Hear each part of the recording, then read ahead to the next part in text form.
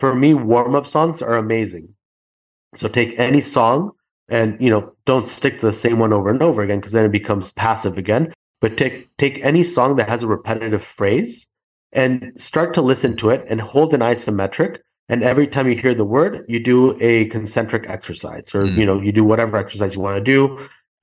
What it forces you to do it's forcing you to stay present. You can't zone out and be thinking about the kids or this or that, because you have to be listening to the lyrics to understand when to perform the rep.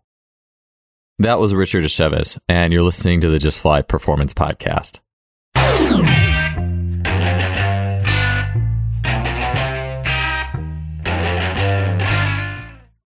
If you're a coach tired of using Excel or clunky software for your athletes, you'll definitely be interested in today's sponsor, Strength Coach Pro. Strength Coach Pro is a digital training platform designed to help strength coaches create, distribute, and track programs for their clients. It's easy to tell that Strength Coach Pro was created by a coach for coaches. The versatile program builder makes it easy to build out detailed training programs, distribute them to athletes, and track the progress, all without spreadsheets or data entry. One of the best things about Strength Coach Pro is that there are no recurring fees. You pay one fee and you get lifetime access to the program. And to check out what Strength Coach Pro can do for you, head to strengthcoachpro.com. That's strengthcoachpro.com. Welcome to another episode of the podcast. It's great to have you here. Our guest today is Richard Escheves. Richard is a coach, an educator, and mentor. He runs movement workshops and retreats. He's a podcast host and former gym owner.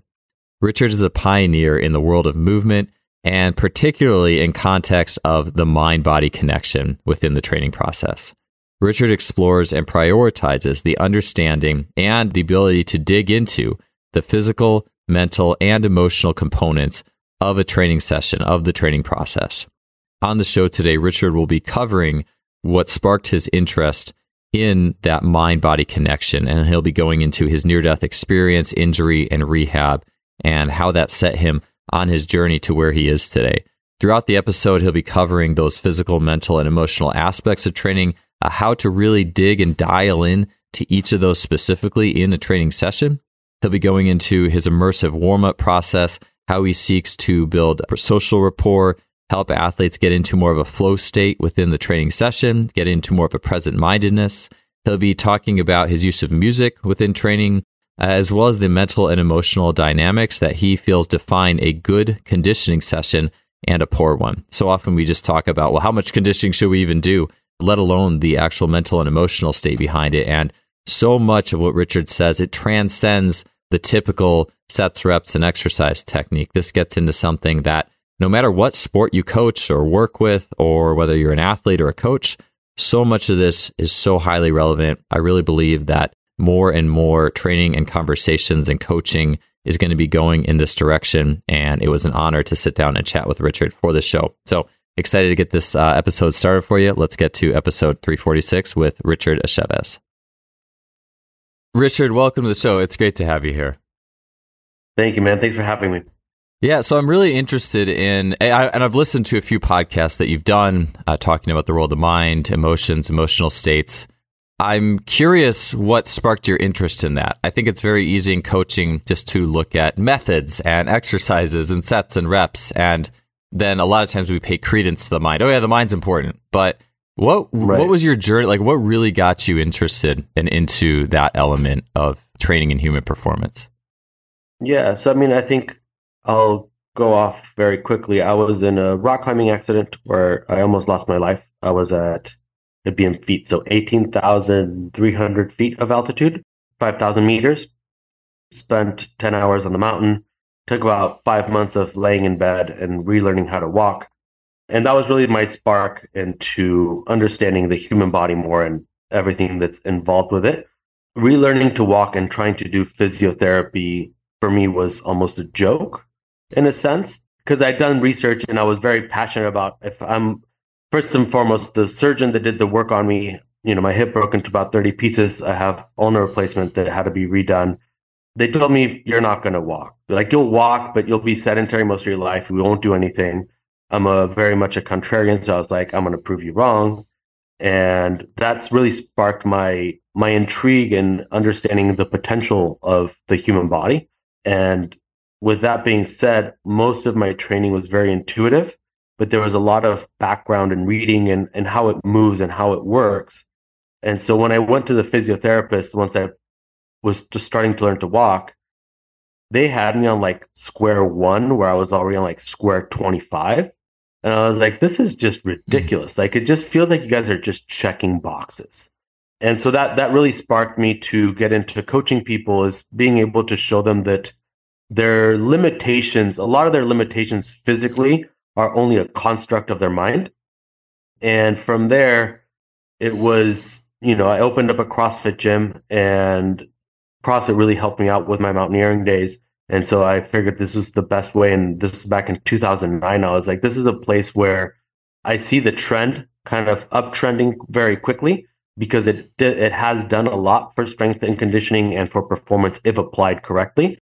And I'm a very intuitive trainer. So the biggest thing was I would notice a difference on how I was training versus how I was feeling, and my range of motion, my skill, my technique, my connection to the movement, my approach to the exercise. And then as I started to coach people, I would see different expressions on their faces as workouts got harder, as things were easier.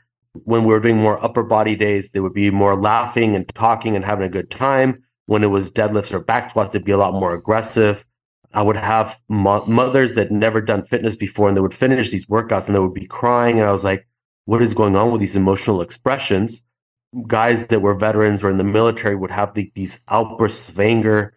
And so we all understand that training is emotional at some point, right? And it's not emotional that it needs to be crying and outbursts of anger or joy, but we all understand, especially if you're in the performance field, your best performances are when you're aligned there emotionally. There's something that you cannot explain or put into words as much as you'd like to. It's an experience. It's something you live. And so for me, that was one of the biggest turning points, is we cannot pretend that sports performance at any matter is a purely physical standpoint. And it's also not, it is mental, but it's not also mental only. And so for me, the biggest thing is the emotional component is the combination or the communication between the physical and the mental in order to have this emotional expression. And that for me makes me feel, when you have that training session where you don't remember reps or sets or what you were doing, it just felt good. You just felt amazing doing it. Whether it was hard or easy, doesn't matter. You felt good. Everything was aligned for this workout or this training session or this test of your training. This objective was just on that flow, shall we say. Yeah. And that's the start. Yeah. No, I love that. It's taken me a long time. I mean, you had those experiences early on in your life. It took me till my late 20s to actually see and notice that my athlete's emotional state was impacting their performance. I think I've told this experience on this podcast before, but I had an athlete who was a high jumper when I was coaching back in Division III, and it was a thing where I was definitely playing favorites with some of my better athletes, some of the athletes who weren't performing as high in conference. Wasn't spending as much time with them. There was many days where I'd say, hey, here's the workout for the day, and not even coach them in it. Maybe there was other groups to coach too. Like I had multiple groups at once, but I would be flipping between groups, and this athlete, I may have barely even seen her on a given day. And of course, if I could go back in time, I would change all that. But I remember I walked in the gym where she was doing some plyometrics, and I saw her, she just looked really sad, down, depressed. And I was like, and this is me just totally naive. I think we all go into things with the best intentions. Oh, I'm writing you a great workout. Here's a piece of paper. Of course you're going to adapt well. And she basically had expressed, and it's sounds so silly for me to talk about my former coaching. I'm like, man, how stupid was I? But I mean, it's funny because I had no idea. To me, everything was a piece of paper, sets, reps, the technical progressions. And she was just expressing how basically dejected she was, that I didn't pay any attention to her. And throughout the next week or two, I forget how this got decided, but she actually decided to go with the other track coach was the distance coach who used to coach high jump. He wasn't like a jumper, but he coached it. And he gave her a lot of attention. And I remember walking down the sidewalk and I was watching them working together. And I just saw her like bouncing around, like literally bouncing. Like there is, and the more I go through it, like there's an emotion to that too. Like she was happy, she was bouncing, she was instantly jumping 3 inches higher, just like that. And I was like, right. Oh, and I was like, oh. And then, the lesson was learned that day. Yeah. I was like, okay, I get it. Like, I had put so much validation on my own ability to write this ultimate, and programming obviously is important, but if there isn't, I look back on every time in my life where I did really well as an athlete. And I always I was like, wow, that environment was really good. I had a really good training partner. I had like a really supportive coach. I had a really good training group. There were sometimes even I was running sprints with my athletes twice a week when I was coaching and kind of trying to stay with them. And even that always, I remember one time, sorry, I'm like just you were talking. I was like, listen to all the times that I had this emotional experience. I'll just say this is the last time, and then I'll stop. But I had the experience to. I got to do some intervals, some 200s with an Olympic high jumper guy who was the silver medalist in the 2000 Olympics, and he just sent me a message one day. This is when I was in Berkeley at Business in Town, and we just showed up to do some sprints at a track and grab coffee. And I remember literally the first run, just being in the presence of this guy, like it felt like something was different in my body, like something changed. Right. And I'm like my stride loosened up, like I was flying without even trying, like running. And this guy's like 6'7", taking these huge bouncing strides. And I remember the next day I felt like my left glute was feeling it like in a really good way. I was like, man, did I work that glute? And I wasn't even trying. It's like something about, anyway, so it's just been this journey over time for me that I was originally so in this place where that wasn't even on my radar. And every year I see more of that. And I think maybe we're in a place too, though, where I think a lot of us know this is important, but like actually kind of quantifying it, like you had mentioned, this is physical, mental, emotional, what percentage, how is this, how and why. I think the more we know, the better it can help us out. But and I think you mentioned a couple of great points there, right? So writing the perfect program and what you thought was the perfect program might have been for one person, but not the other. And one of the biggest things that I see in the fitness world is the regurgitation of information, right? And so this information is being given through these data points. And the data points work for, usually the 80%, 70 percentile. And there's a lot that's not being taken into consideration. So, hey, how are you feeling? Right? So she was feeling down. So she would have failed whatever sort of data test you were trying to do on your program anyways. And so there's a difference. And that's the difference between a good or okay coach and a great coach is a good coach can regurgitate information, can provide any methodology that you learn from starting strength to, sprint intervals, whatever it may be. I mean, let's be real. All those coaches are going to be completely out of work in the next year and a half because of ChatGPT and the AI being able to write everything. So the only thing that we have left in order to become a great coach is knowledge and wisdom. And that knowledge and wisdom comes in, I don't know how you're going to feel coming in the next day. Because if you're coming in and I'm expecting you to do a 5x5, or I'm expecting you to do 100 repeats, and your dog just passed away, or you got in a fight with your wife, or your kids were up all night with the flu and you didn't sleep, we're going to need to adjust this program in order to best suit what you can do today.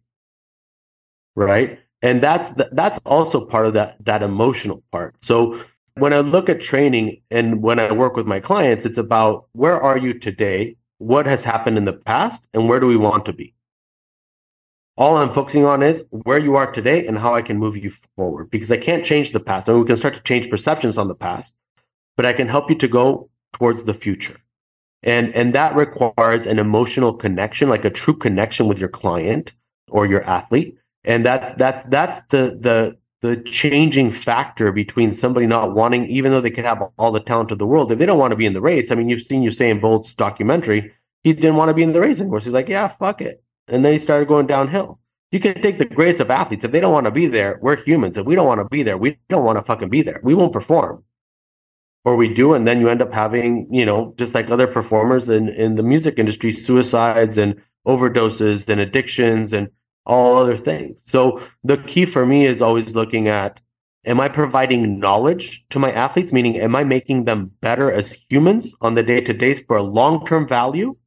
And can I provide them what they need for their short-term reward, which is their sport?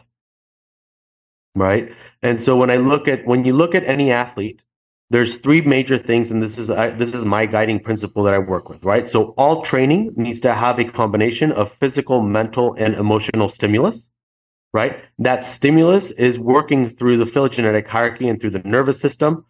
So we're talking exposure therapy, but basically, what state are they in? Are they more in a complete collapse state, in the freeze state?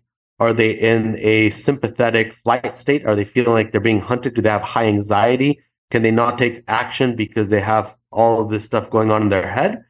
Are they in a very angry state, in a fight state, or are they in a flow state socializing? We usually want to be buffering between the top two, right? So being able to understand that the stimulus is the product that we want, not the exercise, right? And then from there, we can go towards the objective. Every athlete needs to perform. You cannot perform at your top percentile if you don't have safety or confidence. So no matter what, with any athlete, you build safety, physically, mentally, and emotional. Then you build confidence physically, mentally, and emotionally. And then they can perform whatever it is that they need to perform at their top level. And so that's really the key. Is it's a very simple guideline of understanding who the fuck cares what the exercise is. If we understand what the demand of the sport is or that performance is, who cares what exercise we're doing if we're bettering the performance? Meaning the performance is the ability to adhere to stress the best and to be able to coordinate and execute the best or most efficiently. Yeah. So who cares about the exercises? Yeah. Right? And so like that was one of the things. I was working with a client that did Ironman, and on paper data was perfect. Like times were perfect, aerobic capacity, lactic thresholds, all the tests that you could possibly do for data for this is exactly what I'm going to do in an Ironman was beautiful. You know what he didn't prepare for? Black waters at Big Bear Lake. So what happened? He jumped into the water. He's been swimming in pools and in nice clear water. He jumped into a lake where it's black and you cannot see your hand as soon as you extend it out in front of you. And what happened? Boom, heart rate shot up, lactate level shot up. He froze. He could not adhere to that stress. It took him 30 minutes to be able to understand and calm himself rationally back down so he could start swimming again. So if we would have taken less time in looking at all that data and imposed more stress while he was in the water, maybe that wouldn't have happened. It's the capacity to adhere to stress that gears better performance. It reminds me of what a recent podcast guest, Nick DeMarco, was just saying. He was talking about in preparation for American football, talking about basically doing either a conditioning or a lot of field specific stuff and monitoring psychological unease. Like if an athlete's struggling to latch onto the tactics and the techniques, and they're being uncomfortable because of that, and that's impacting their ability to perform. Like to have a mind for that even if it's a non-specific session, even if it's like some sort of tempo training you're not doing routes and things like that, but looking at the tendencies for athletes to have an inability to perform the workout because of psychological variables. And it reminds me a little bit of, I only heard about this, but it was Marv Marinovich, who was a really, you mentioned the contrarian. Like I think Marv was a real contrarian in a lot of his methods. And I think it was when him and his brother were training, maybe it was BJ Penn or another high-level fighter, they had him do, I think, all the different elements of that would be in a fight. And I think they were trying to find the skills that elicited the highest heart rate spike, like the stuff that maybe there is a physiological discomfort, but probably with that there might be a mental discomfort too. I think it'd be fair to say that if you're psychologically uncomfortable with something that's happening, that could also elicit a heart rate spike. And so they would go for that. Hey, we're going to train this thing. And so it's interesting to think about like the black water, right? Like I'd imagine that would be the thing. Like all the training's good, but because you didn't address this and the psychological demands of this. And that's where I think, even with the exercises too, I do think I think it's good to have a good, especially for me coming from a track and field background, too, as well. A lot of specificity. Exercise selection and transfer is important, but it is coaching that makes it come alive. Like, I could hand that athlete the best piece of paper. Hey, these are all very high transfer training, blah, blah, blah. That might not even mean anything to the athlete. Some athletes it might mean a lot to, some athletes it might not mean as much to, but it is the environment that makes that piece of paper come alive. And I think that's the thing that I've like, how do I make sure this is coming alive fully? Because it's like, if you don't have that, then it is just a piece of paper on some level, and whether you do this exercise or that, but you don't have the environment and all the mental and emotional factors that are bringing it up. It's like, well, how much better is this really great training program than, something else? It's definitely a fair question to ask. Yeah. And I think it really comes down to, I've worked with a few fighters and kickboxers here, and it's finding those gaps, right? Like, if you don't know how to find those gaps in your athletes, when that comes up on the field, you're going to be in trouble. You know what I mean? Because now it's too late to prepare for it. And so, whether those gaps are, my hamstring's going to pop because it's lacking neural output or mobility or lack of creating proper tension, whether that gap is a psychological gap because I have social anxiety and maybe performance anxiety of being in front of a crowd and being judged, whatever these things are, there's ways that we can use training on the floor to elicit these stressors and to allow the body to feel stronger and confident to perform through these stressors. So that for me has been the biggest game changer with working with, especially more towards like performers of, kickboxers, MMA fighters, is their skill is very good.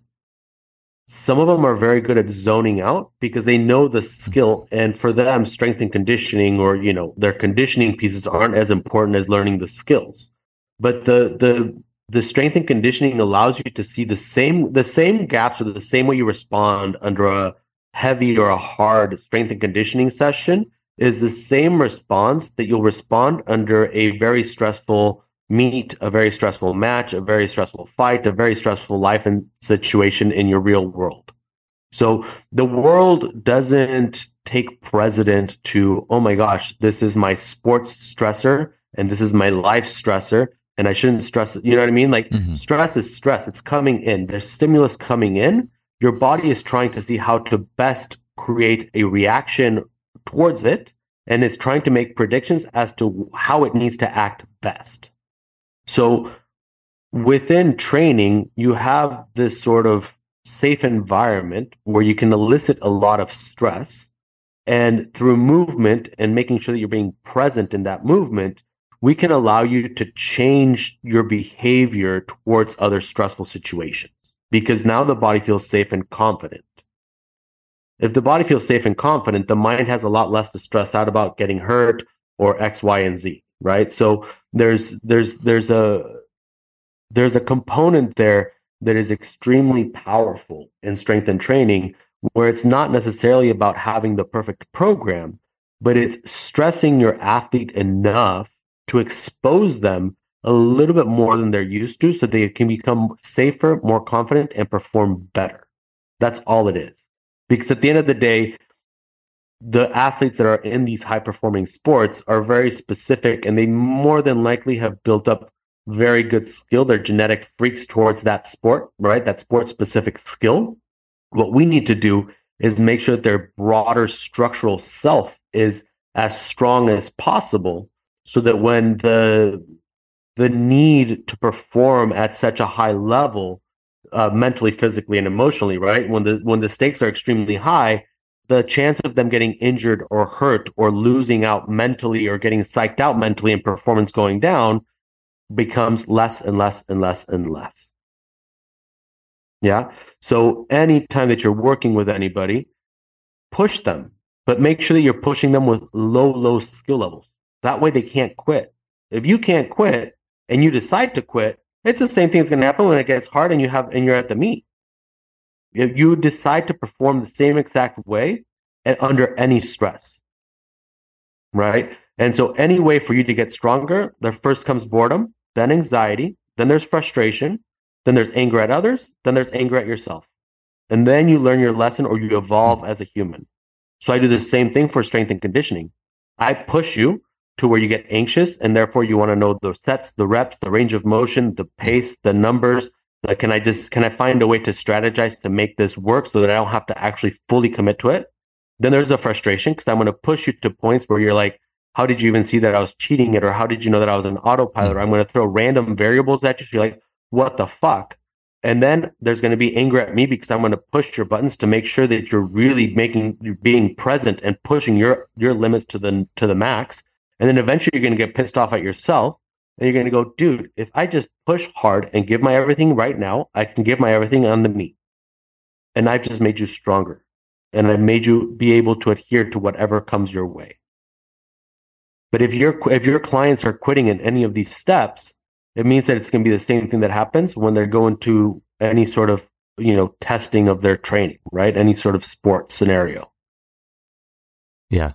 I like that. As you're talking about that, Richard, it makes me think about like the more you can put life into because training is life, and life does not unfold like, all right, I'm going to make my plan and it's going to all go just like this. And I think there's always a lot of times in coaching, there is a tendency to want to control. And the beautiful thing about both life and coaching is once we kind of get outside of that a little bit, I mean, obviously we have the structure of the session, the athletes to go through, but I think so often it's so easy to want things to be so clear cut. And when training is presented in a way that is more like life, the dynamics of life, I think that can be really powerful. As you were talking to it, made me think about, I know you were talking about your mountaineering accident and being, short up, not being able to move. There's another coach. I've had a lot of his people who have learned from him. A guy named Jay Schrader, who was in a motorcycle accident and also had a similar experience. There was an article about him, and it might have been Sports Illustrated, but basically I think he had to mentally almost generate sensations of pain on his body just to get to move. And it spent a lot of time in that internal place. And he came up with a system that it almost reminds me that a lot of long body weight holds with maintaining breathing patterns and posture. And I talked to him one time and he had said that and it's very hard. And he had said that people who go through the program, he treats it very general. He just looks at it as the general human being, not specific. But he was talking about people who become better, like students as a result of that. Their whole life, because you got better in this microcosm of the walls of the gym, because it mirrored things in life, you can now use that ability you gained and be better at life. And I was thinking too about the stages you're mentioning, and I was thinking about going through like a 5-minute isometric lunge hold is one of the standard hard things in that program. And I think about, I go through a few of those motions. Yeah. Well, I'm going through something like that. But usually we don't. Usually it's warm up with these monster band walks, this kind of honestly easy stuff. Because it's just, here's the script, here's all these easy warm-ups, here's 3 sets of 10 of this, do it, prepare, kind of like it's a car or a check engine thing, and then go do your squats, the thing that you like to do, that most people, and if you don't like to do it, there's something wrong with it, or whatever. That's typically how it's presented. So I'm curious, your approach to the maybe if whatever you want to say with that, or how you approach warming people up and ushering them into a training or whatever you would like to say. Yeah, I mean, I think the biggest thing to understand, the 5-minute lunge hold, right? You're having to face intensity, and so then the question becomes: are you facing intensity, or are you trying to endure intensity? So as humans, and this is always my conversation, is as humans, our objective is to survive and procreate, right? As evolutionary. Now we have apparently different things that we're working on. But for the most part, our job is to survive and procreate. We're amazing survivors. Motorcycle accidents, mountaineering accidents, sexual abuse, physical abuse, anything, we can go through a lot of hard shit and learn to adapt and survive. So when you're putting people through training sessions, how much of it, especially with good athletes, but with regular people, how much of it is actually being done by the athlete versus being survived by the athlete? Mm-hmm. So how many warm-ups can you think of? In your case, for example, that you're doing a warm-up and you finish the warm-up and you still don't feel warm and you still don't want to be there because the entire warm-up, you were thinking of, shit, I have to go take the kids from school and then I have 3 meetings this afternoon. Then I have to do a podcast. Oh, fuck. I hope my wife's not mad at me because I didn't put the toilet seat down. She's going to have to go to the bathroom. You know what I mean? Before you know it, the warm-up's over and you haven't been present in the gym whatsoever. Right. And that maybe that's not your case. For a general population, that's a big case, right? For a lot of athletes, that's a big case because they're like, oh, what the warm up? I just want to go do the skill stuff and the fun things. And I wait for that to be more present. But a lot of us can zone out and survive a lot of these things. So for me, it's like, okay, so if you're not present, are you even doing work? Like the body's just going on autopilot. Are there changes being made in this warm up? I don't think so. Right. I mean, it doesn't seem like it. It's for me, it's always my question of if you're doing bench press, but you don't feel your chest, you don't feel the pecs getting a pump, are you doing bench press? No, you're doing something else, right? So it's being able to understand as a coach, being able to understand what stimulus we want from our clients or our athletes. And then the other one is understanding what it takes to get that stimulus, right?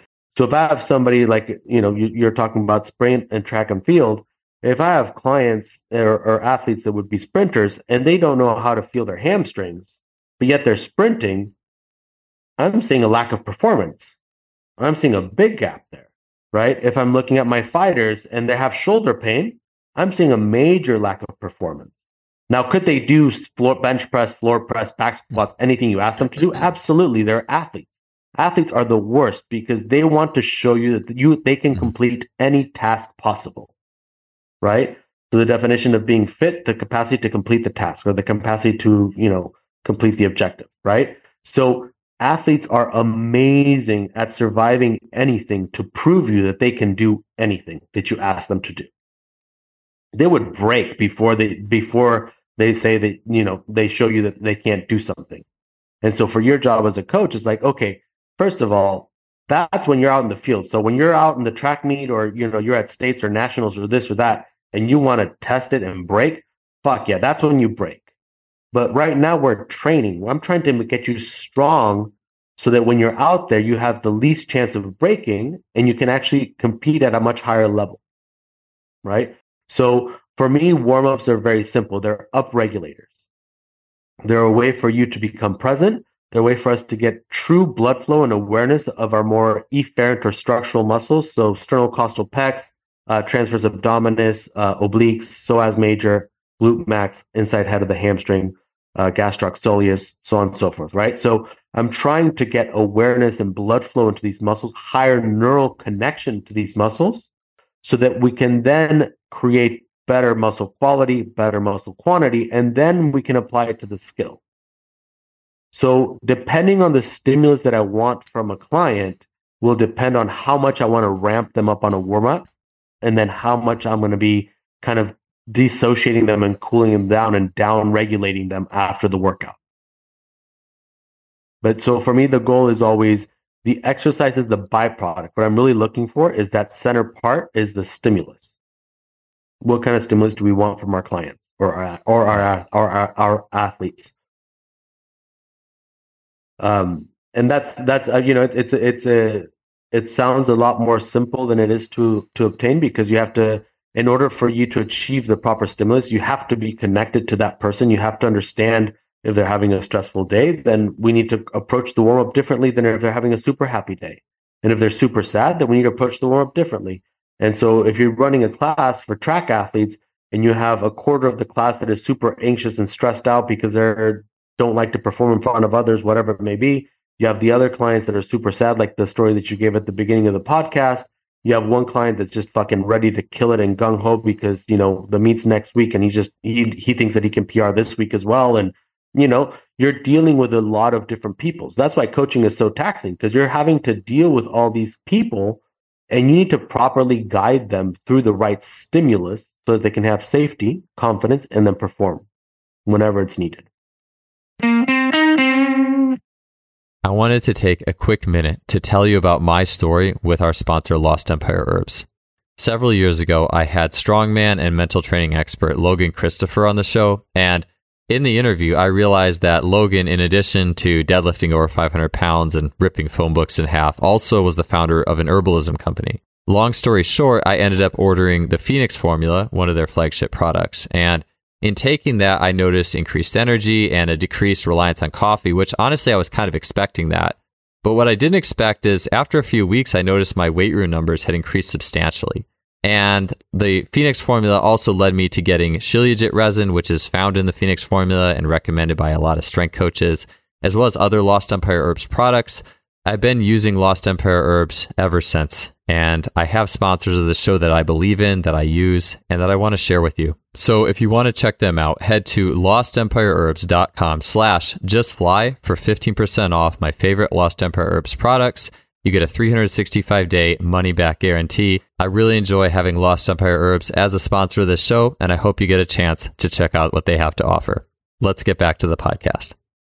Yeah, so with like a group that would come in, you've talked in the past about how you use music for that. And I love, by the way, the like stimulus, I wrote it down, stimulus over exercise. Like, because I think it's so common to just think exercise first.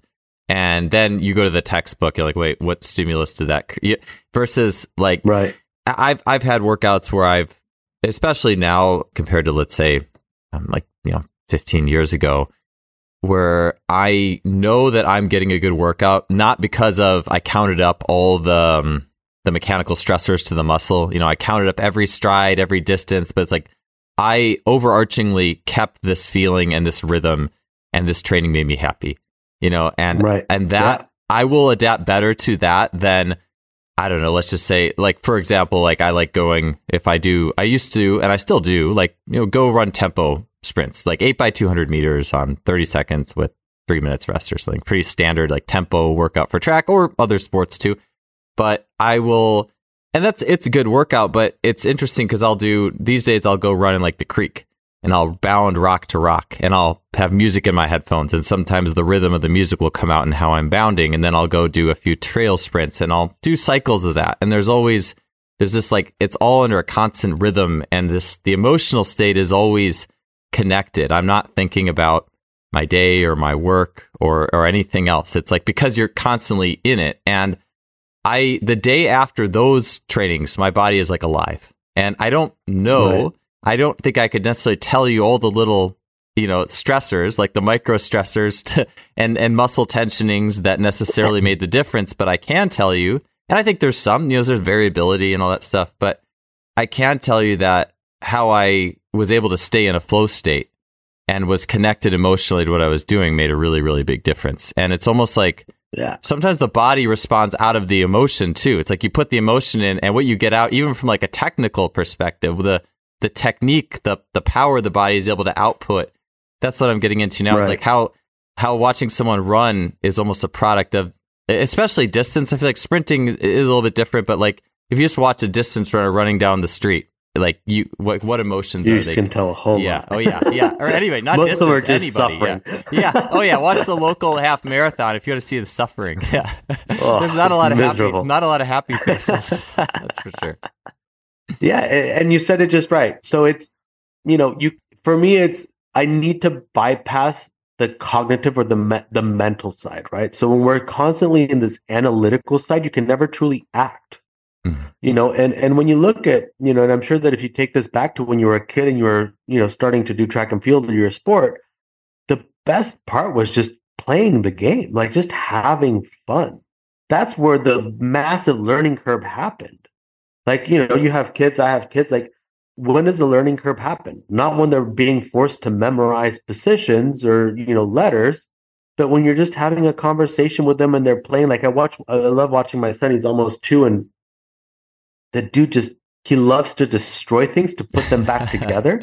And I'm like, he's going to break things, but he actually does. He's so meticulous about taking things apart and trying to figure out how to put them back together. That's the learning curve. Right? There is mental cognition, yes, but it's not the regurgitation of information. Right? It's no longer information once he gets it back together. Then it's knowledge. And it's the same thing with the sport.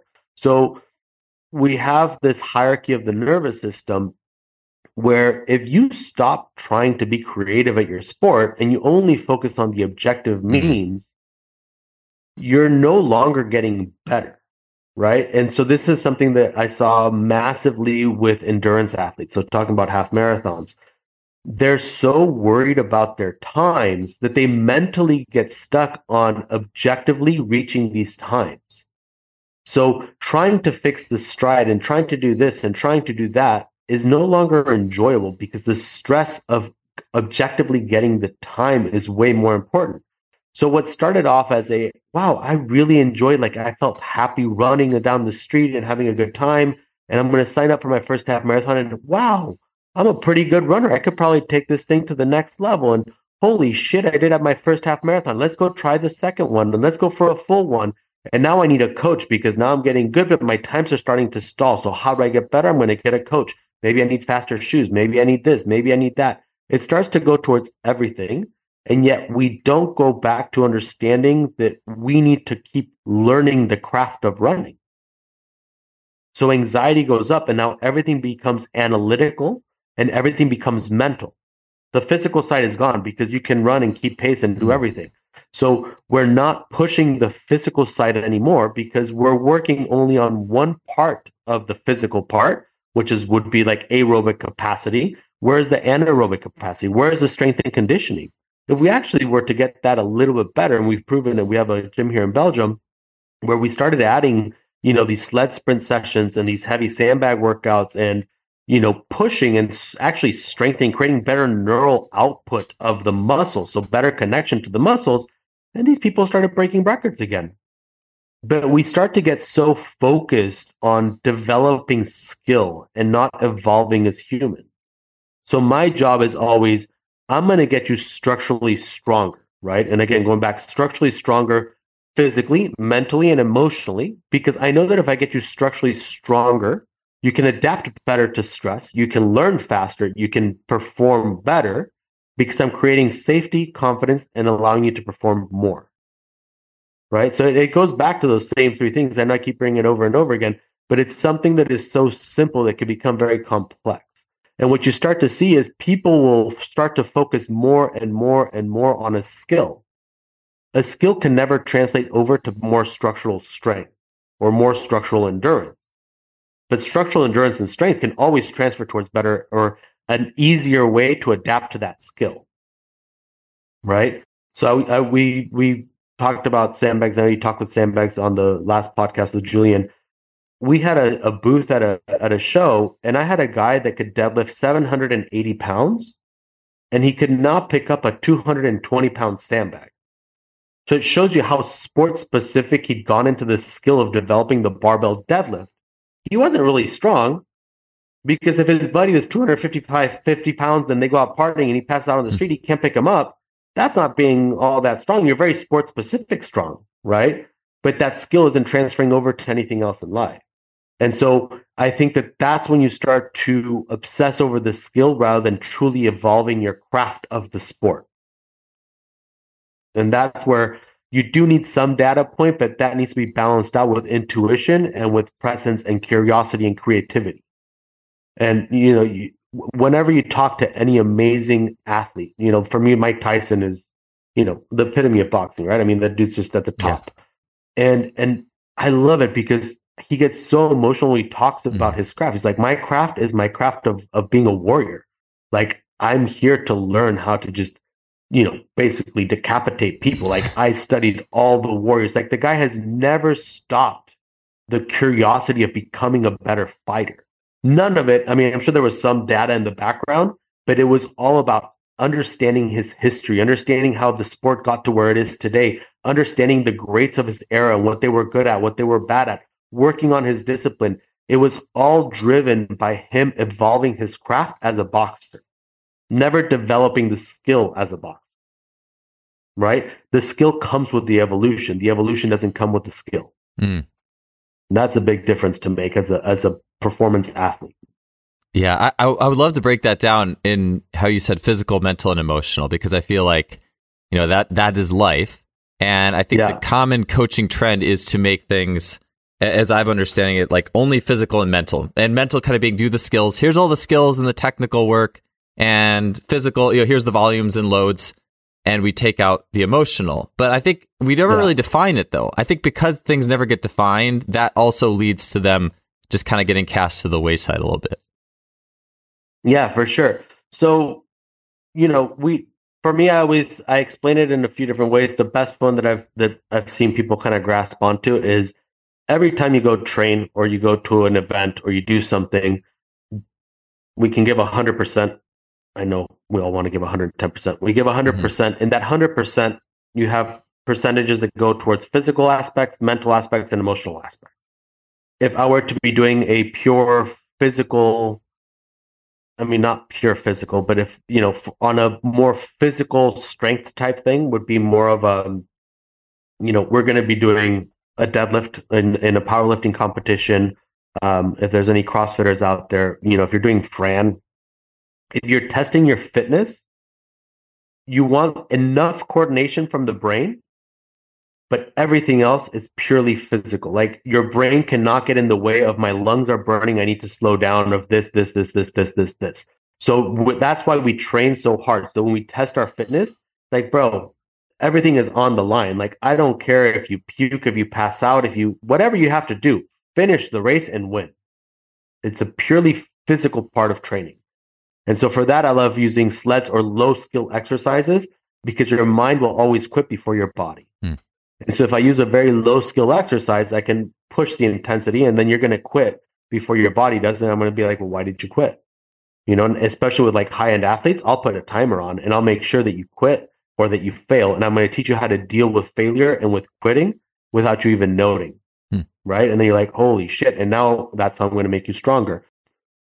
A mental standpoint is what you're seeing quite a bit, right? So you're going to run this split time. When I'm working with fighters, it's like, okay, so how are we going to coordinate? So how do you bring yourself back to center? How do you actually start to strategize the fight in these 5 minutes? So how much can you truly give? So first we understand how much your capacity is at 100% physically. And then from there, it's like, how can we spread that over 5 minutes? So then you know when to go on offense, when to go on defense, right? You start to strategize a lot more. So something like that would be, and again, this could be done, it doesn't need to be on the weightlifting side, but it's like, we're going to be doing a great mental one is, the beep test, the 7-second beep test or 20-meter beep test. Yeah. You start on your stomach and you do 2 burpees every time you hear the beep and you lay on your stomach. Okay. So you need to strategize because the first few rounds, you can kind of, strategize to go a little bit slower and then you need to pick up and then you need to keep pace. Another one would be like, okay, we're going to do, 5 sets of 50 or 30 kettlebell swings, but they need to be done unbroken. So if you get to rep 29 and you decide to quit, it's a mental quit because you could do 1 more, right? Or you could have done 5 more. So you need to decide when you walk up to that kettlebell and when you start the kettlebell swings. But once you start, you cannot stop. So now you're creating mental fortitude, right? And then the emotional one, for me is always the intent. And they come in a variation of ways. CrossFit has done a great thing called Memorial Day Murph. And it's a workout. It's called a hero workout. So it's a fallen soldier. And basically on Memorial Day, everybody gets together and they do this workout. It's 1 mile run, 300 squats, 200 push-ups, 100 pull-ups, 1 mile run. It's a lot of work. It's a lot of volume. Is it physically demanding? Yeah, but could you modify it? Could you change it? Could you walk the mile? Nobody says that you have to run it at your 5-minute pace or whatever, right? So everybody can finish this workout. There's no reason that you can't. There's not a lot of skill level involved, right? You're sitting on a chair and standing up. You can do push-ups up against the wall if you need to. You can do jumping pull-ups or ring rows. The variations doesn't matter. The point of it is that every day during Memorial Day, we all get together and, at CrossFit Boxes. If you guys haven't experienced it, it's a great community builder, but it shows you how emotional a workout can get. And they go over, they commemorate all the veterans, and usually there's some veterans that are in the crowd, in the community. They give the story, and it's this entire buildup of why you're going to do the workout.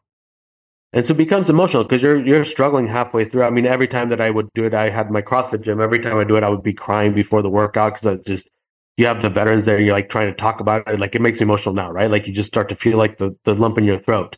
So that's the emotional part.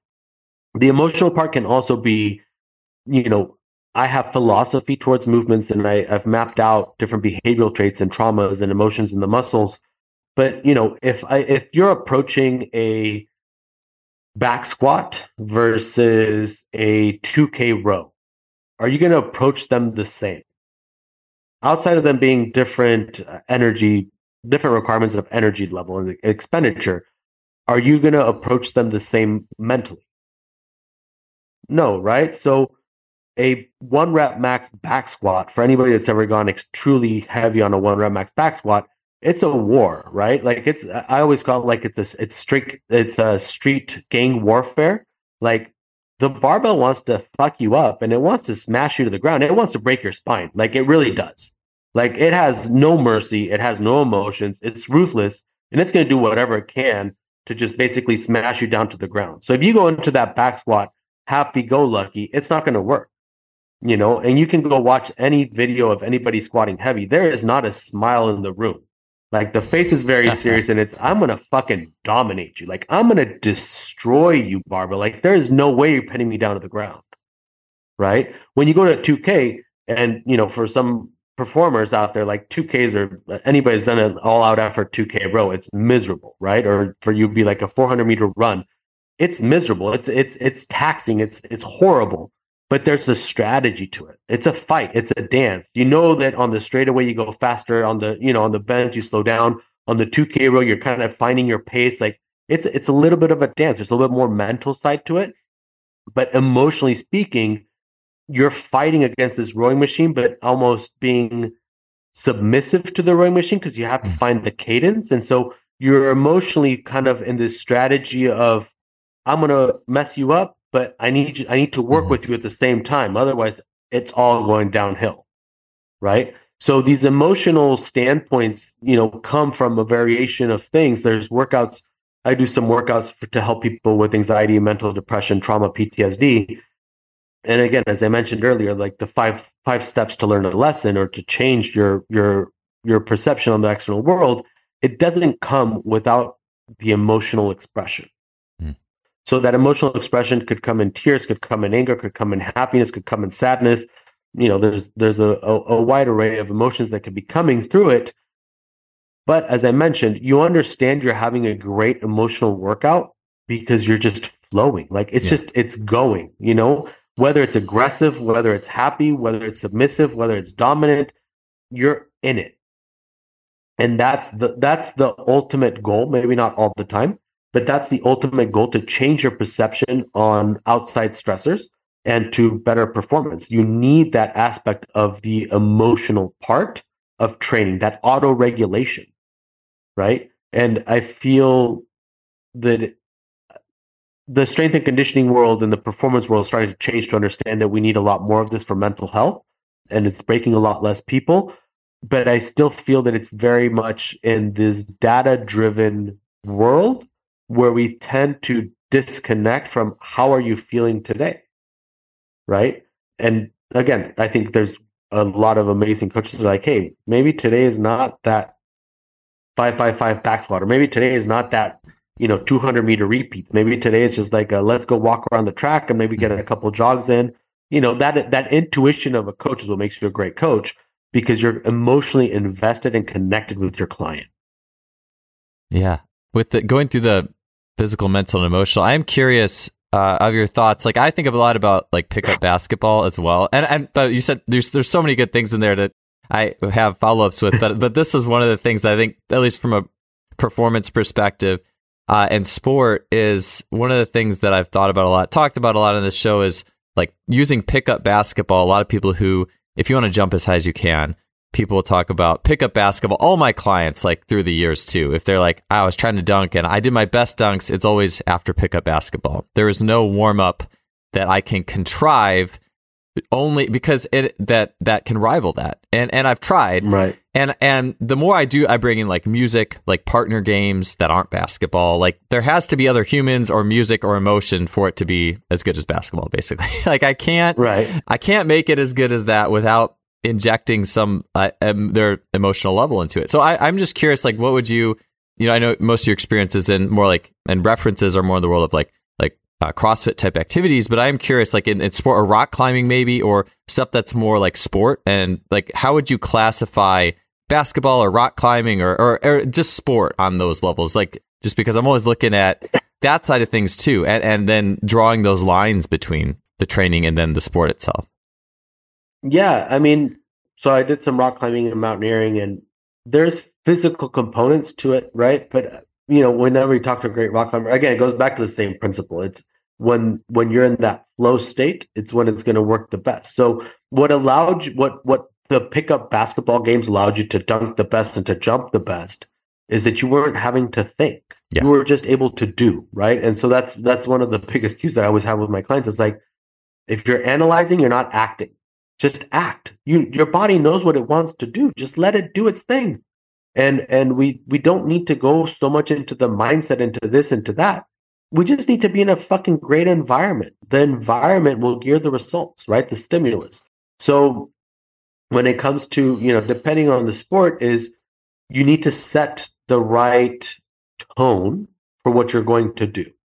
And the best way to set the tone is to bypass the mental analytical side, unless you're doing skill days, to allow the body to do what it's going to do best, right? So pickup games of basketball is great because you're not having to think so much and you're just having to play, but there's random variables. You don't know the people that are going to be there. So you're like, oh shit, like, you know what I mean? So you don't know, what does that do? Is it brings out the creative side of you. It doesn't allow you to go through the drills passively. You have to actively be there because there's new people. You don't know what's going on. You're like, oh my gosh, I can't read this court anymore. So that's why I love random variables for warm-ups. Yeah. So, we talked about, I don't know if I talked about it yet, but with you before the podcast about the songs, right? So for me, warm-up songs are amazing. So take any song and, don't stick to the same one over and over again because then it becomes passive again. But take any song that has a repetitive phrase and start to listen to it and hold an isometric. And every time you hear the word, you do a concentric exercise or, you do whatever exercise you want to do. What it forces you to do it's forcing you to stay present. You can't zone out and be thinking about the kids or this or that because you have to be listening to the lyrics to understand when to perform the rep. So that's the first state of it. It's forcing mental presence.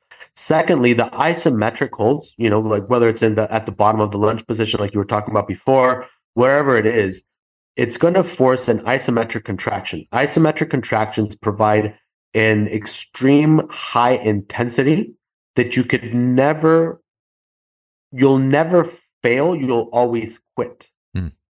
So you can hold here and squeeze your pec for as long as you can. You're not going to rupture your pec. It's not going to just pop. It's in a safe space.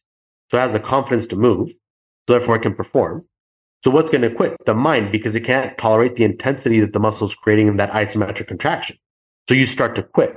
So that's exposure therapy for the neural output to get higher, for the muscle quality and quantity to get better, for it to transfer to other skills. And you're having to hold this for 4 to 5 minutes, depending on the songs that you're choosing. So it's a massive isometric learning and being able to explore. If you have the right guidelines, you're able to ask for certain things of your clients, but it's forcing them to take active action, being present in the moment rather than just passively moving through the skills and not learning anything from them. So if you're doing basketball, pick up basketball games is great. If you're rock climbing, I don't know, I haven't dealt with many rock climbers as far as you could do warm-up songs and they can only do one move at a time, or you could do, just start having fun, playing games at the beginning, we're kids at the end of it, right? Yeah. That's again, why we probably got into the sport to begin with, because it was fun. Make it fun again, have fun, make games in your tracks and in the track meets, and make games before you get to the serious stuff, right? It's the same principle with everything that we do in life. It starts off as games, right? And there's that excitation, and then there's the foreplay, and then there's the climax, the meet, the competition, the developing of the skill, the fight, whatever it may be.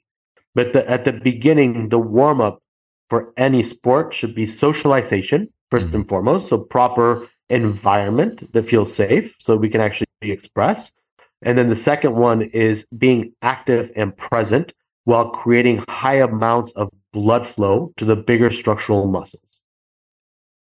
However you want to achieve that, for exercise is a byproduct, right? But if we can have higher dosages of blood flow to the bigger structural muscles, the body will feel much safer to go to the end ranges rather than spending 30 minutes mashing away at small muscles that are sending signals to your brain telling you that you shouldn't be moving in this way because it doesn't feel neurologically safe. We should be spending time creating blood flow to the bigger muscles that are supposed to be doing the work so they can feel safe to perform. Yeah, I like that. I look at like even basketball too, amongst all the other things. I like how you said too, pick up like when there's other people you don't know, you're kind of like, oh, are they good? Are they this type of player? Are they? I go back to those days, and I haven't played pickup in about 2 years, but that does add an element to it. Because if you're playing with your buddies in the same old way, like it is still fun, but it's not quite the same. Like it's cool that you mentioned that because I think that was a factor in it. But I do think, yeah, like I know like the blood flow and muscle temperature, there's studies that show that every degree of temperature you get increased output. But I also think about, yeah, like, well, also the body also is feeling, if you're giving, it was Kyle Waugh, who's been on this podcast, he's talked about just having his own clients before I think he gets in the nitty gritty of, biomechanical problems, just getting them on the assault bike and getting some blood flow going. And some of those problems you thought you had just kind of go away, over time, like just doing something simple like that. And I think about, you mentioned it, it is so true. Like so often a workout is designed with basically a very mechanical robotic foreplay, do this movement prep, 3 sets of 10, and then go right to the climax, heavy squat. There is not this, almost never or rarely like a buildup, like with music, like you are just starting with socialization. Then there's like music or rhythm or things that take you out of your head too. You know what I'm saying? Like and I'm curious too. I think you've talked about this on other podcasts, but along with the lunge example too, and I think that's so cool too. I did do this one workout one time with Pat Coyne, who's been on the show, where we did like held a lunge and then Tool was playing, and then every time the beat like hit, we would do a lunge jump, and there's something like that. Oof, it was awesome. It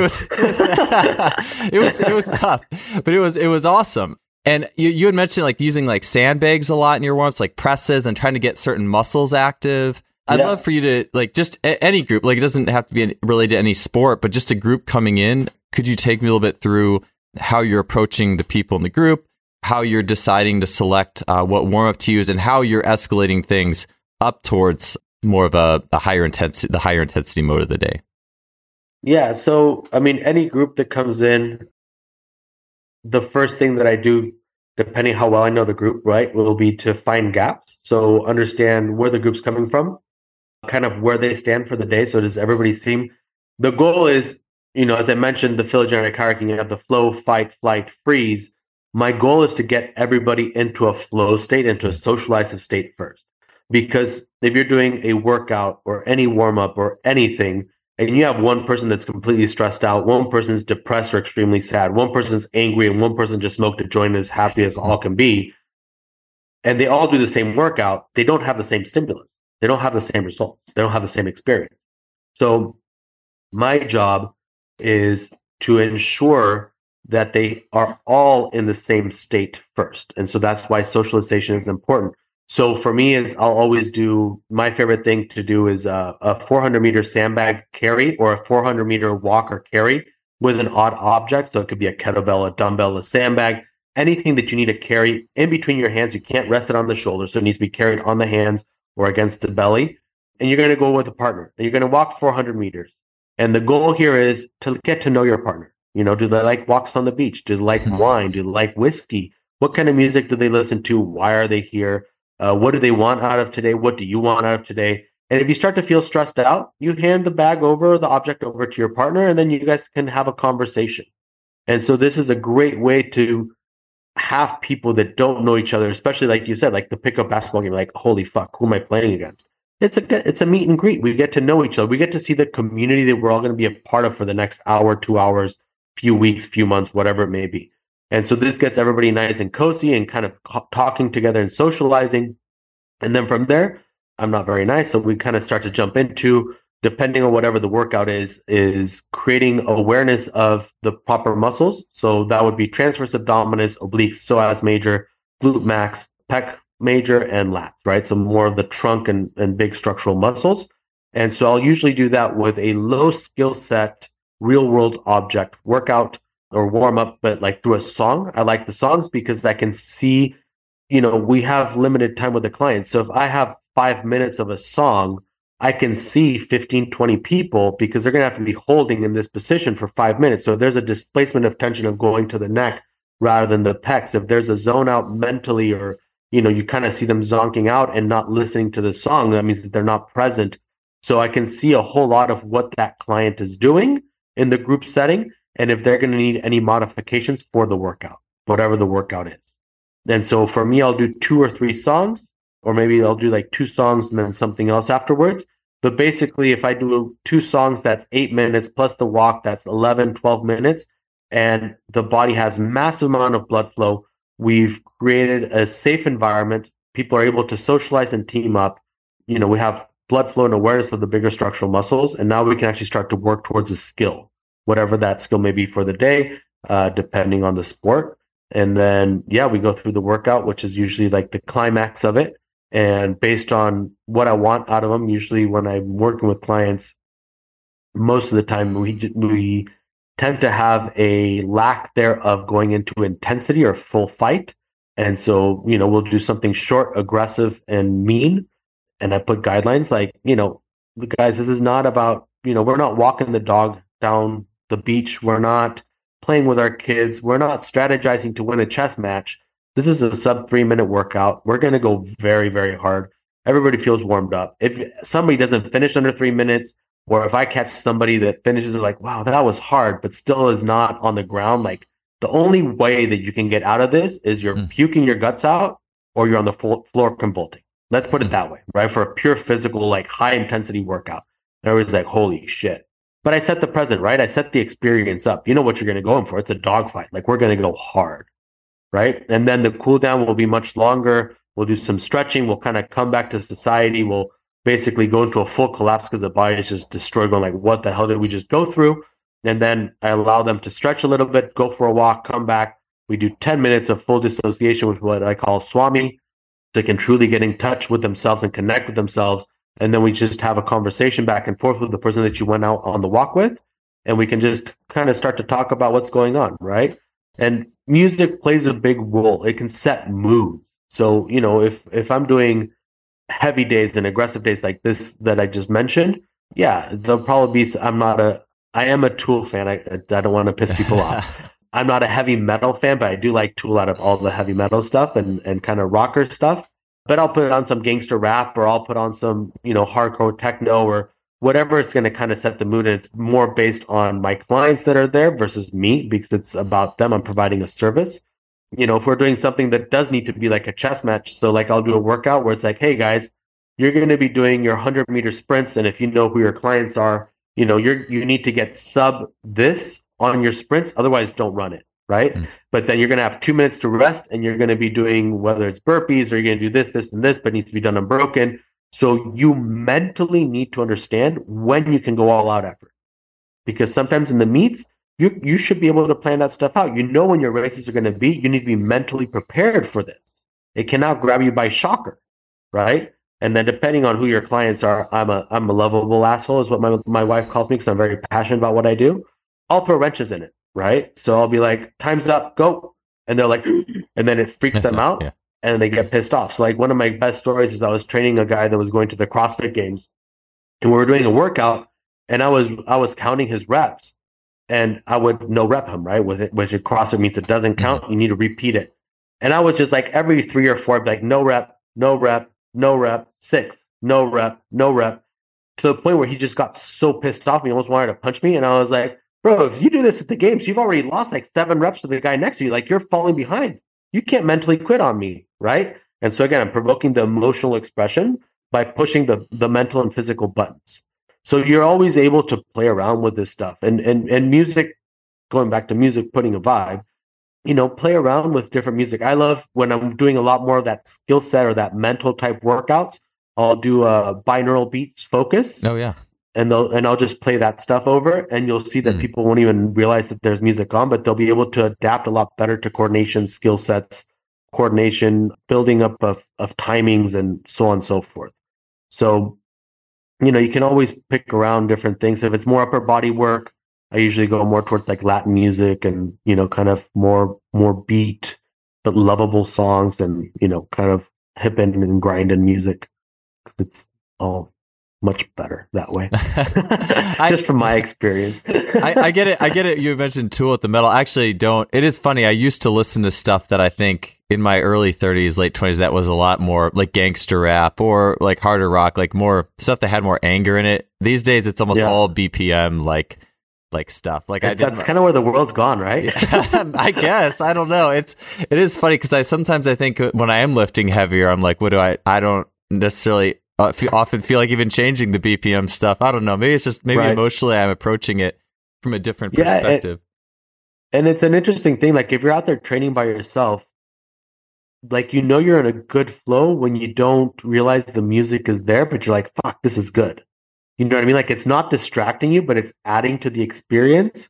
That's when you know it's good. Like that's how I know for me, like neurologically, like where I am based on when I'm listening to music and I'm at the gym. If I'm trying to find like the right song or I'm skipping through songs in between sets or things like that, I'm like, I'm not even here. So I need to figure something else out. And I'll usually just go either for a longer walk or something to like kind of ground myself. But when you have like that good music and everything's flowing, then you know that you're there, and that's when you can really start to push the intensity or add the skill set or go explore and have some creativity time with your skill. Yeah, you said the binaural. I had written this down. Was that? And the mental is like the strategizing. Like I'm making notes as I'm going. Like mental is strategize because I think of things that like humans like to do, which is strategize and and work hard. But the emotional we tend to kind of brush under. But you were saying that the binaural for you fits more. Binaural beats are more mental. That fits more with the mental. It's on the mental side, okay. And you can use it if people go on my YouTube channel and go for the Swami sessions where they want to get more on it's mental and then emotional. It allows the mind to quiet down a lot more. So it's more mental, and then you can use it a little bit towards the emotional stuff as well, depending on how you want to apply it. Yeah, I could see that. I could see that working well with like the long isometric holds. Actually, I don't know. I'll be trying that shortly. Because to me, too, it's like you just said, I think a lot of times, if it's just songs, sometimes it's like, oh, well, I got to lift heavy. Well, I want this song to be on, and I feel like every time you start to do that, I don't know, like I've heard people talk about that could be a negative. Oh, I gotta have my song on for this. And I think that, I don't know, there's probably some vibe. It's a sabotage though, right? It's a, whenever I see that, the person is not aligned physically, mentally, and emotionally to do the task. So they're trying to prolong doing the task. Yeah. They don't want to. The body's probably trying to scream to them, and they just don't want to listen. So that's one of the biggest things when I'm working with some of these clients. I'm like, no, you're not doing it again. And then they go do it again, and they're like, oh yeah, that was bad. I was like, yeah, because like you knew you didn't want to do it to begin with. Like, who are you trying to punish here, right? And so it's always a necessity for auto-regulation that allows you to be active about what you're doing. But when you're trying to find things to prolong doing the task, you're surviving the situation. You're not doing and growing from the situation, right? Now, obviously, if you're like, I need to find my song. Okay, I'm not going to go. Oh, I was going to go run, but I can't find my headphones. I'm not going to go. Mm-hmm. And then every single day there's an excuse. Okay, at that point it's like, come on, bro, let's get to work. But there are times where your body is trying to tell you not to do something, and that's where we should have options. So rather than having a perfect program, we have guidelines or a structure to the program, and then we can kind of make up what needs to be done on the day-to-day basis on how you're feeling, how you woke up, how you slept, how you recovered, what's going on in life, what do you have going on in the afternoon, or what do you have going on in the morning, or you know what I mean? Like if you're going home at night and you're so crashed from your training session and you can't be with your kids and play and socialize, and that's the only time you have with them, is that really what you want? Like what's at the end of that rainbow, right? So maybe that training session needs to be a little bit different, right? If you're training in the morning and you have to go do a high stress job and you're trying to give everything you can, and now you're like destroyed for the rest of the day, what are you trying to accomplish there? We should be finishing the workout, having you feeling energized to go do your work for the day and then go home and socialize. And that's part of the autoregulation and the education process that we need to have with our clients and with ourselves. Yeah. Richard, you had mentioned I actually wanted to go back a little bit to the beginning with you mentioned the socialization, and then you warming up with like music to like try to engage muscles. And it sounded like most of those, I don't want to get into it. This would probably tack another 30 minutes onto the whole talk, so I don't want to get too into it, but it seemed like those are mostly like internal torque chain muscles, like especially like pecs, obliques, like stuff that, I don't know, maybe they're more phasic too, but I mean, could you maybe highlight some of those specific muscles, maybe just a couple, and why, and then some of the methods you use to do that in that warm up? Yeah, so I've created a list I've worked with a lot of people, and I've seen traumas and behavioral cycles in the bigger efferent muscles, so the bigger structural muscles. And so for me, I always like to, first and foremost, connect to the psoas major, because it allows you to have a true connection to yourself. So it allows you to really see where your body is for the day. And then I love going to the pecs because we always need more pecs in our lives. But more importantly, the pecs bring joy and pride to self. So for me, I always like to go towards the pecs and the lats, because the lats are part of the conference of the ego and the superego.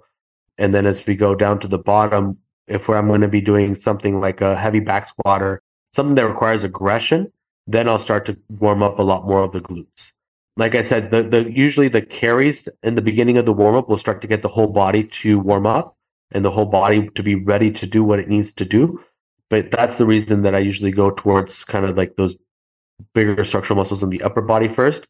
But doing the same thing with like demo deadlifts or holding at the bottom of a goblet squat, and every time you hear the song, you go up and down. It's miserable. To get the glutes going, doing glute bridges, all of this stuff is just depending on who you're working with. Sure. But yeah, so that's the reason for me is I can set a tone behaviorally if we connect to the muscles correctly. So again, actively connecting, bringing higher neural output. And that's one of the reasons I always have clients. One of my rules is we don't stop breathing, we don't stop moving or contracting, right? However you want to look at it. And the reason for that is when you stop breathing, you are disconnecting the communication line, the subconscious communication line between the body and the brain. And so when I talk about these behavioral traits and these emotional cycles and the capacity to get your excitatory system to go up and to upregulate you, it requires an active presence. So when you have clients and you see them go for a lift or you see them about to go run and they're already anxious and trying to disconnect so cognitively they can get through it, right? And then when they go, they're trying to cognitively disconnect so that the mind can be quiet and they can survive it. And so for me, it's very important. If you're constantly breathing and truly connecting to the bigger efferent muscles, you're going to notice a change in your perception of the environment around you. Gotcha. So yeah, go for it. Oh, sorry. I always jump in on like the pause. I should have figured this out by now. But I'm so impatient. Sorry. Sometimes I get it. You mentioned something and I just get this. I have these ideas in my head. I'm always just so excited to kind of throw them out there. But it's almost like too. In addition to the muscles, and I will say just quickly, I always notice this in myself, and this is always interesting. I warm up with this was a Jay Schrader exercise. I like doing an isometric push up to warm up, where I have like my hands on kettlebells, so I get in like a little bit of a stretch. Yeah. So I'm not really, I guess I am, they're eccentrically contracting my pecs, but I'll do that for I find if I do it for over a minute 30, it's under a minute 30, no effect. If it's over a minute 30, and especially if it's over 2, I stand up and actually feel like a different person. And I don't know why. Yeah.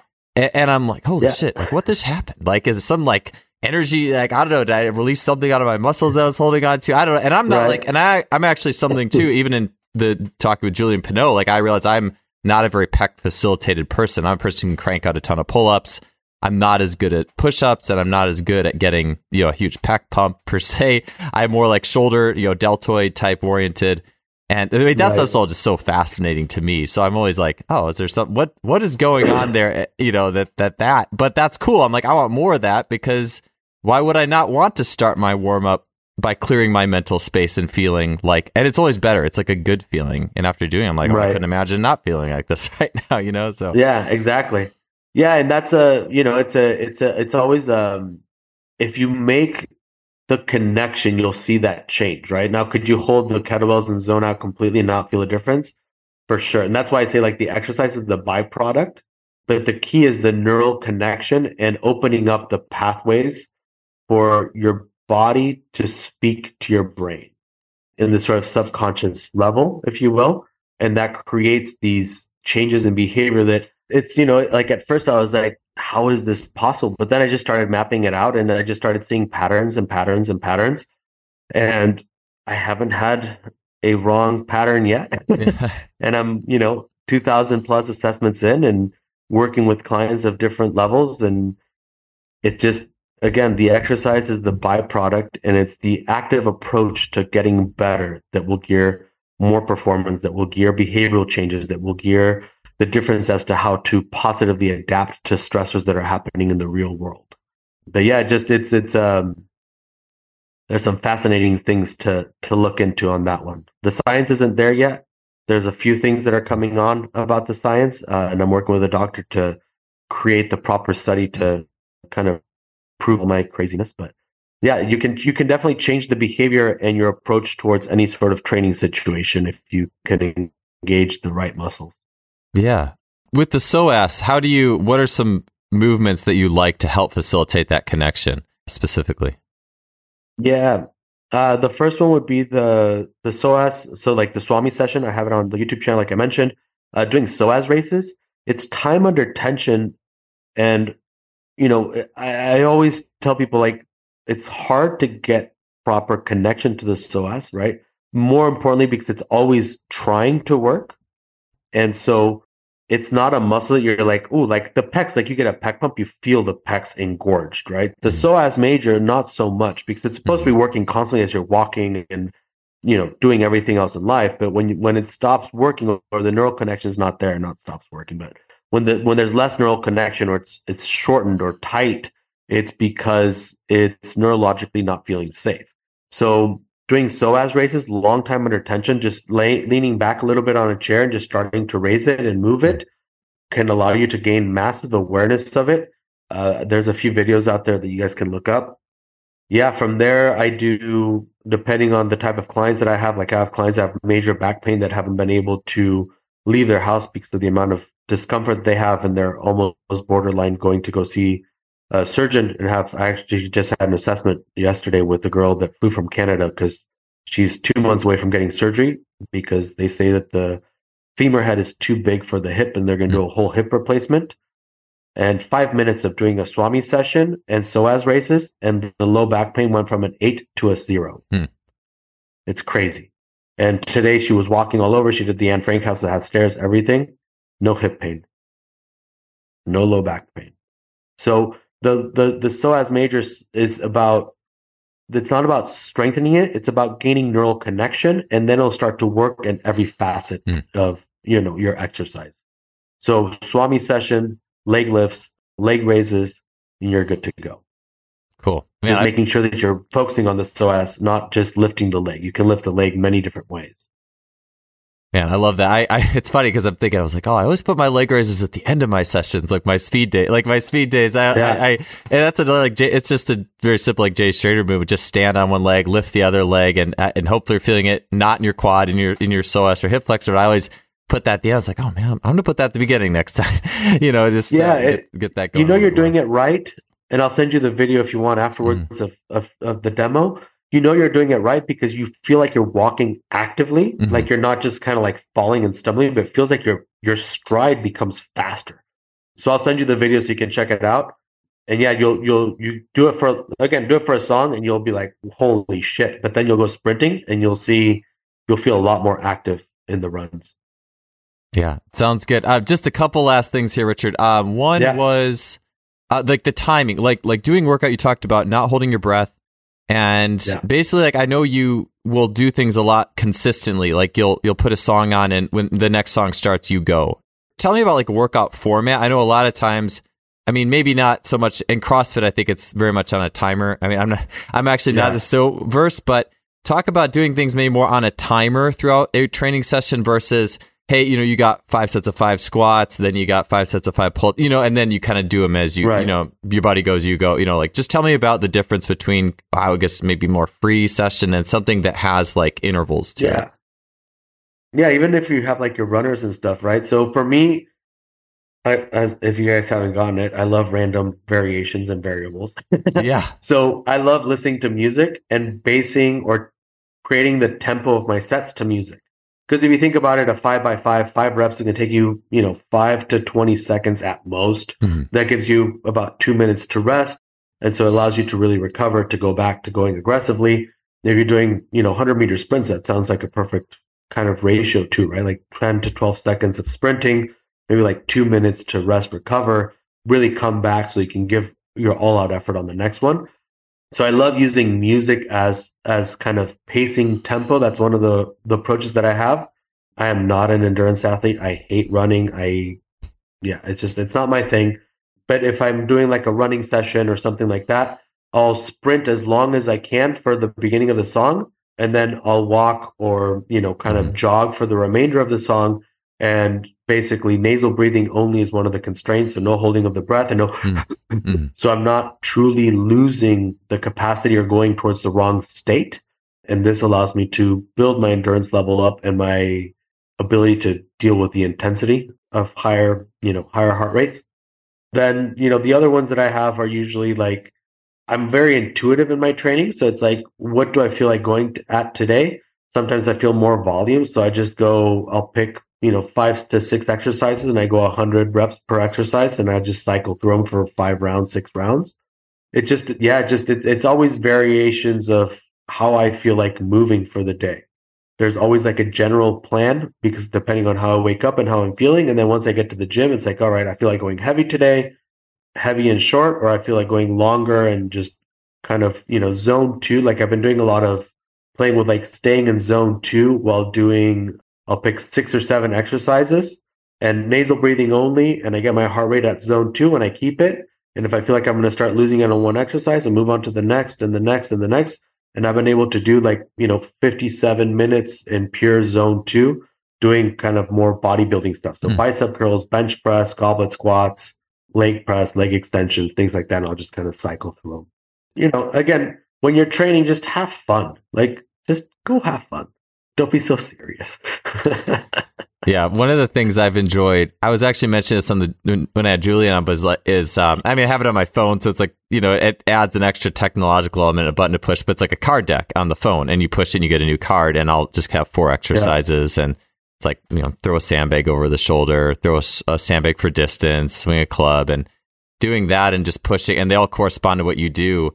That is so much more fun, especially on a day where you're not feeling it as much, like a day where it's like, Right. All right, I'm not capable of the highest output today. So how can I have the most fun today and still get, and a lot of times you'll do that training and then partway through, it's like, I could do a good output today if I wanted to, actually, after this, after priming in a way that's fun and has more of those, there's not as much expectation. Yeah. And that's because you were going in with a certain expectation of something you didn't want to do. Yeah. But then afterwards, you're like, oh, no, this is kind of fun. And then you start to get into it. You change the state that you were in. So it allows you to go do what you were supposed to do, or maybe something even better. Yeah. Last question for you here, Richard, is, and maybe this is almost the core of something I've wanted to, as you've been talking this whole time, is really survivorship. And I feel like in sports performance, conditioning is a lot of it can be, and especially too, I think there is a rampant over conditioning. I mean, I'm even see like my neighbors' kids who are like 12, they just do crazy amounts of running at the end of their football practice. That's really non-specific. And I think it's probably, it's like, at what point is this just survivorship, and what point is it not? Like, if you have a take on, I guess, what is good conditioning and bad conditioning? And maybe it could just be from a general perspective, maybe not even tied to any sport. I am curious to that, because the pendulum swings really hard with this stuff. It's like, oh, tons of conditioning, no conditioning. I'm just curious, your take on the survivorship element. How can, and when conditioning can go too far from that perspective? Yeah. And again, I would say for a general standpoint is are you doing it as punishment or are you doing it to become better? Right? So if you're conditioning and you're just zoning out throughout the whole thing, you're not conditioning. You're just surviving and you're just trying to prove a point and you're punishing your body for no reason, which means that then you're going to perform less because it's going to take your body longer to recover. So you're exposing it to stress in the wrong way, right? So cortisol levels will go up, inflammation and everything else.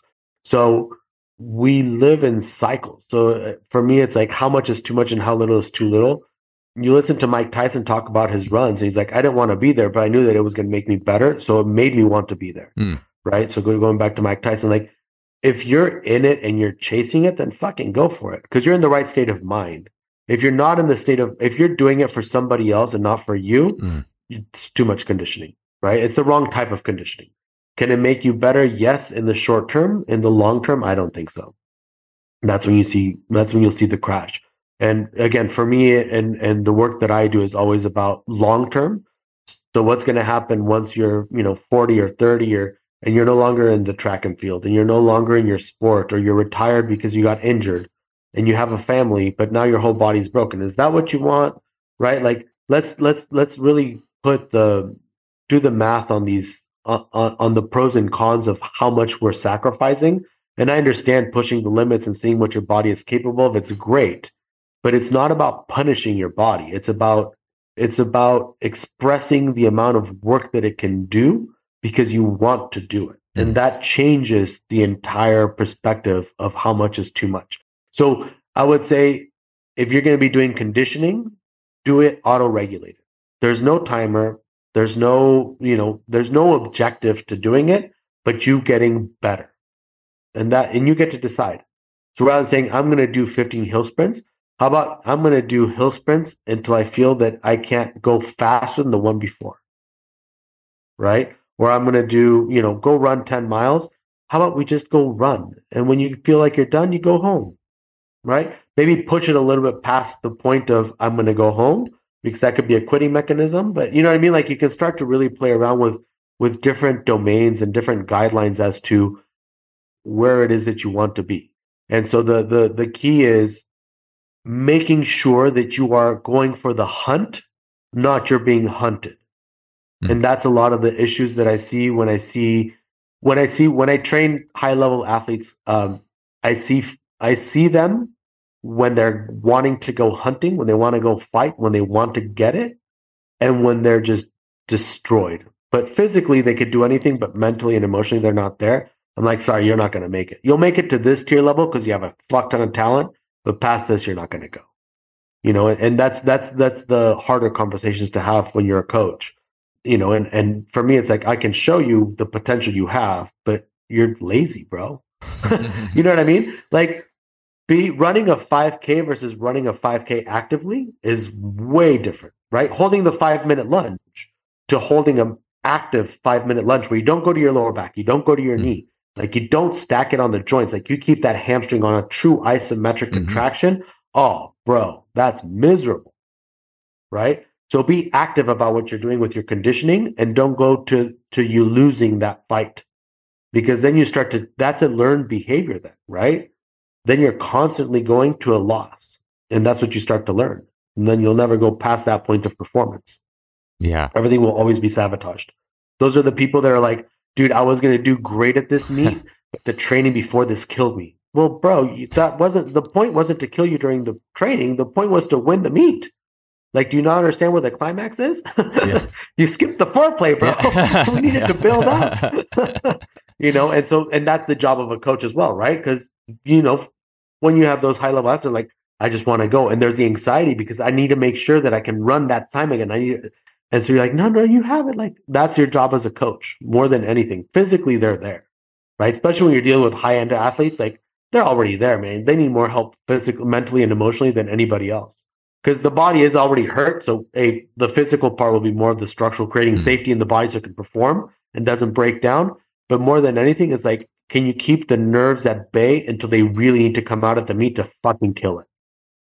So not to under condition people depending on what your sport is.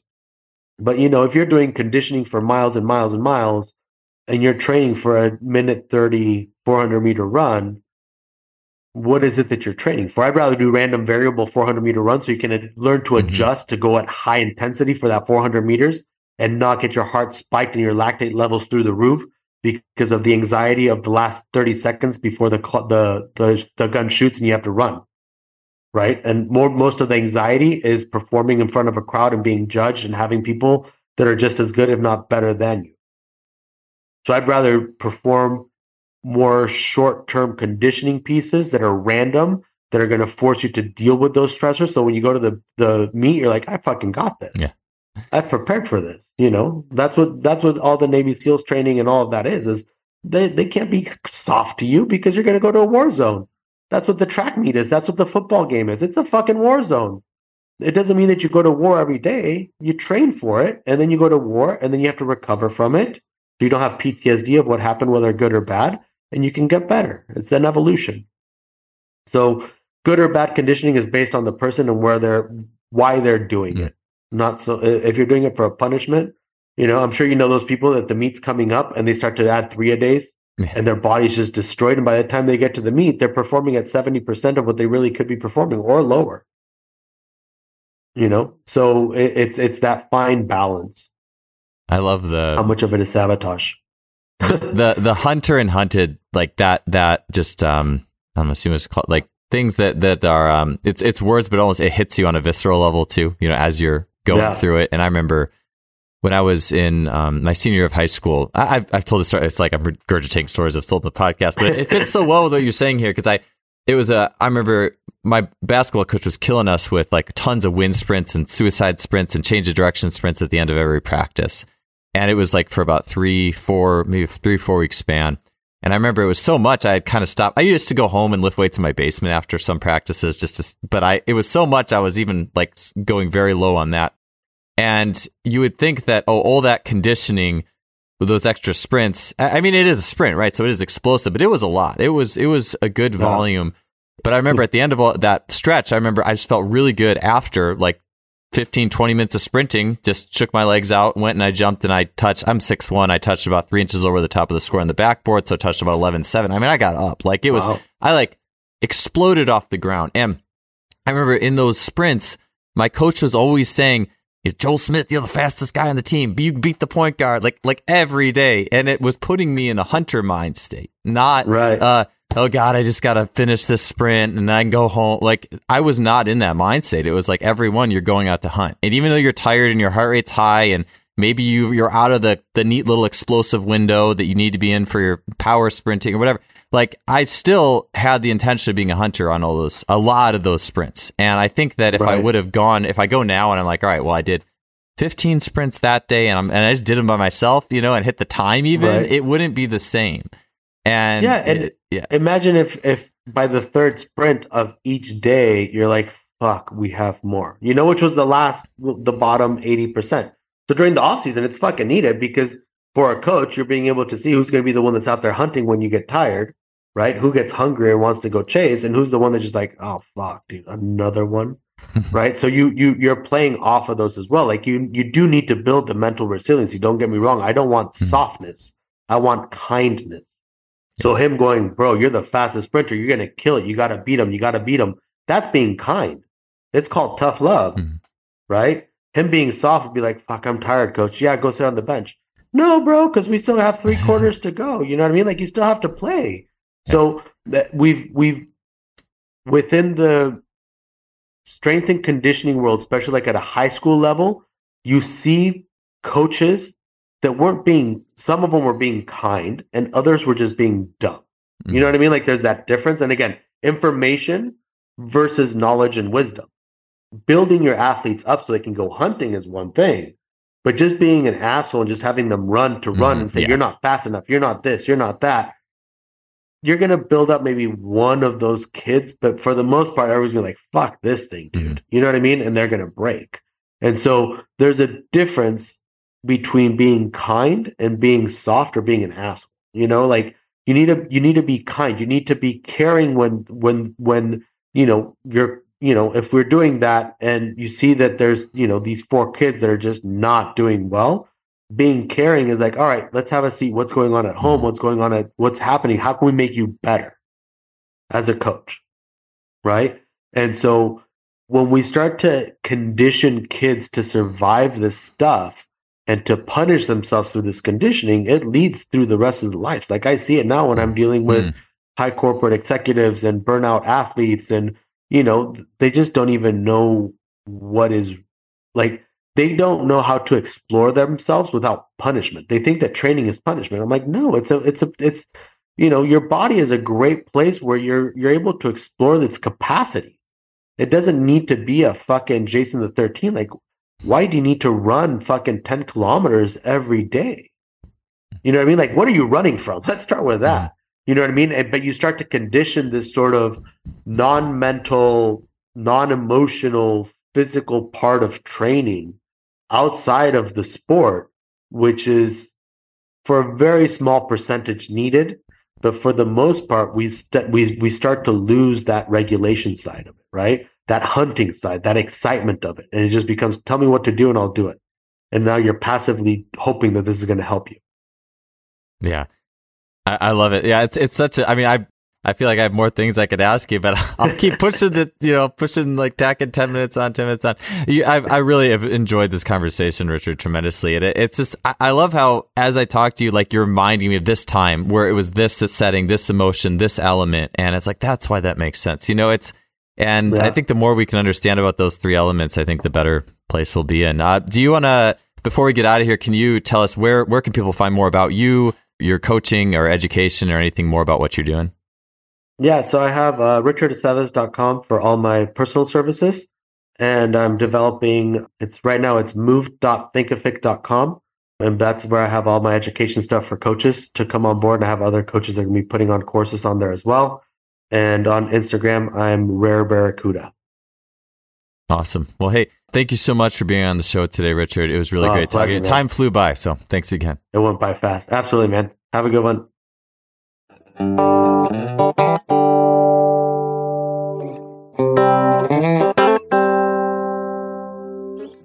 Thanks again for tuning in. We'll see you next week.